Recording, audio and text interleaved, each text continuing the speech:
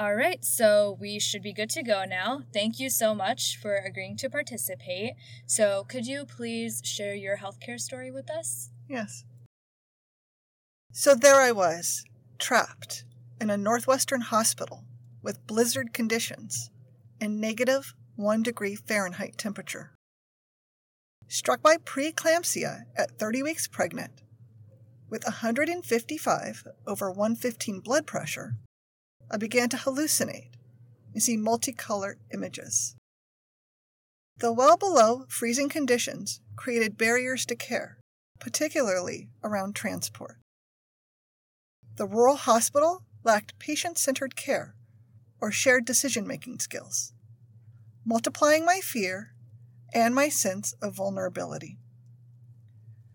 During my 7-month pregnancy, I experienced extraordinary stressors, those stressors that never fit within what research data deemed at risk.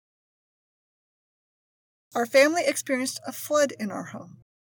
I fractured my hand due to an enchondroma, which led to pregnancy trauma and the loss of my son's identical twin in utero. I closed my successful small business due to industry changes. I developed swine flu at 6 months pregnant, without access to our rural hospital, advised to rest at home, as going to the hospital posed a higher risk. I got called for jury duty while recovering from the swine flu, and told that I made up the whole story of having swine flu while pregnant, as I would otherwise be dead. I had reconstructive surgery on my hand to repair the enchondroma that uncovered hidden preeclampsia and saved my life and that of my son. On the night of December 8th, we experienced unprecedented snowfall, followed by a deep freeze. Emerging from the bear block after hand surgery, several physicians were too busy and discharged me sight unseen. A brand new nurse right out of nursing school evaluated me to discover my 155/115 blood pressure. Her every attempt to alert nursing management and the physician went unyielded and ignored. She advised that I walk myself to the birthing center and ask to be evaluated, where they quickly responded by placing me in a bed and observing me for several hours.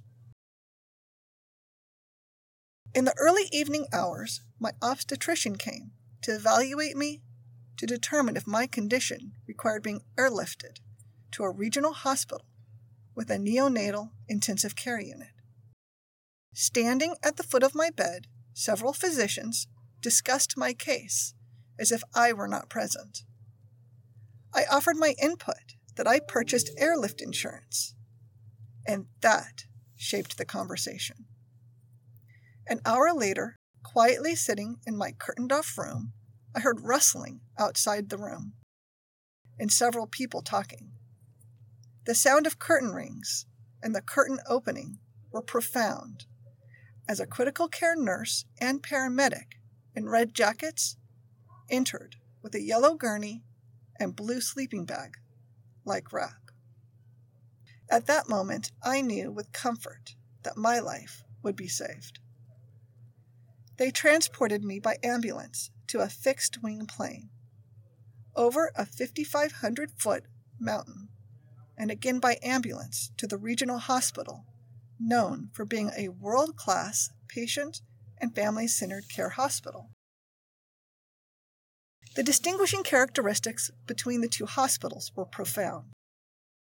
The first hospital felt so disorganized and disengaged that if they did have the clinical ability to care for me, they had no systems in place nor the motivation to improve patient outcomes.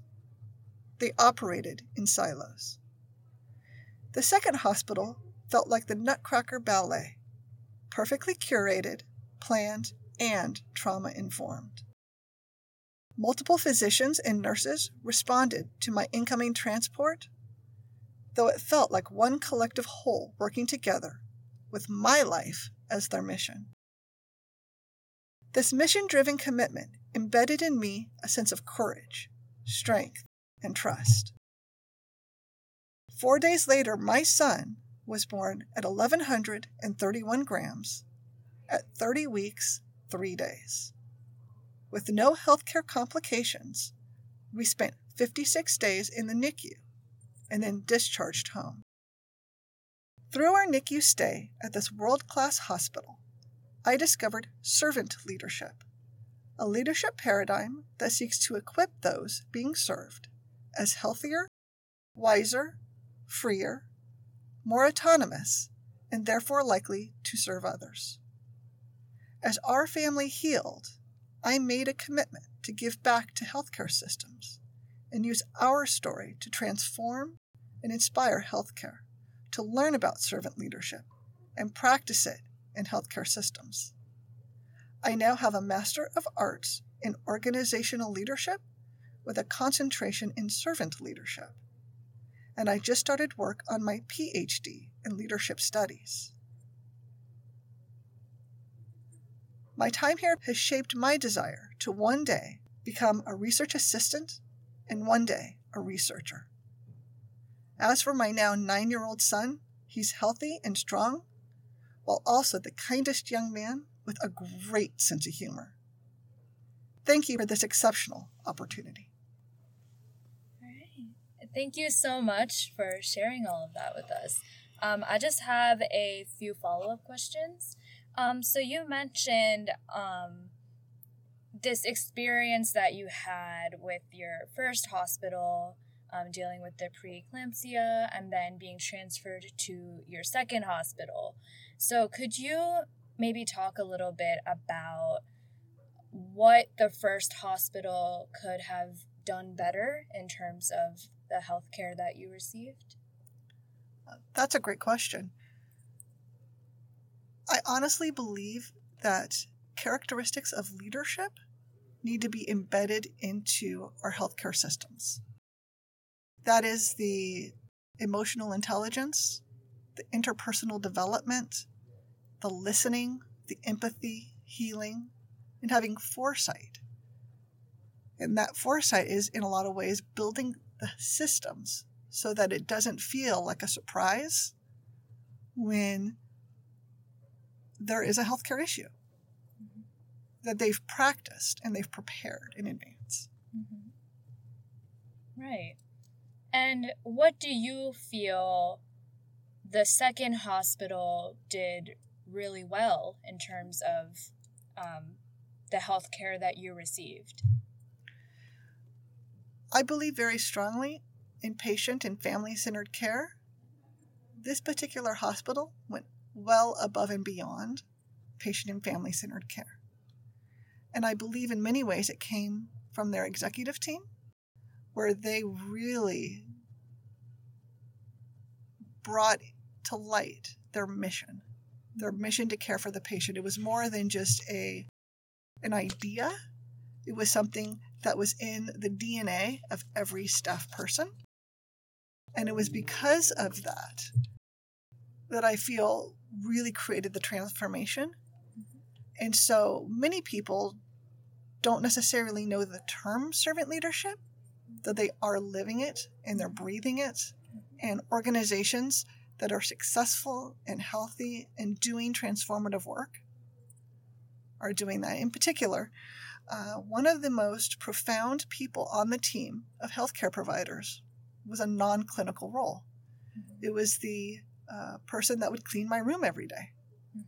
It was the person who was in an EVS role, environmental services. It was someone who would check in with me during those 56 days. How was your son today?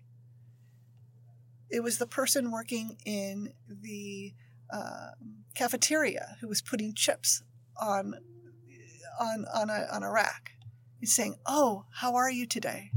It was these unexpected roles that was really highlighted just the wholeheartedness of the organization. Mm-hmm. That's really great. And so, I guess, how could the healthcare system have improved your experiences? I think in a lot of ways, I had a profoundly wonderful experience at my second hospital. Mm-hmm. But I think, honestly, that, and I think in many ways this has changed over time, I was not classified as high risk despite all of my external circumstances. I went to my doctor in early October, and I said, I'm in an extreme stressful situation. And his response to me was, but you don't fit within the statistical categories of a high-risk pregnancy. You don't smoke, you don't do drugs, you're not low income. And he listed off a number of different social determinants for care. And it was because of that I did not get flagged as being high risk. Even when I got the swine flu and I was unable to get medical care beyond our small clinic with a physician's assistant, they did not flag me as high risk because I did not fit within the data set. Mm-hmm. So how do you think that should be changed?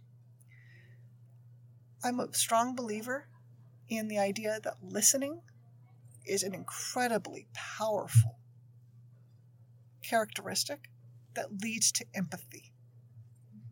And as a provider and as the social community is deeply listening, they're able to then use the data, but then apply it in an active situation. Mm-hmm. Because the data is very important to look at standards, but every single individual is different. Right. Mm-hmm. All right. Well, thank you so much for sharing all of that.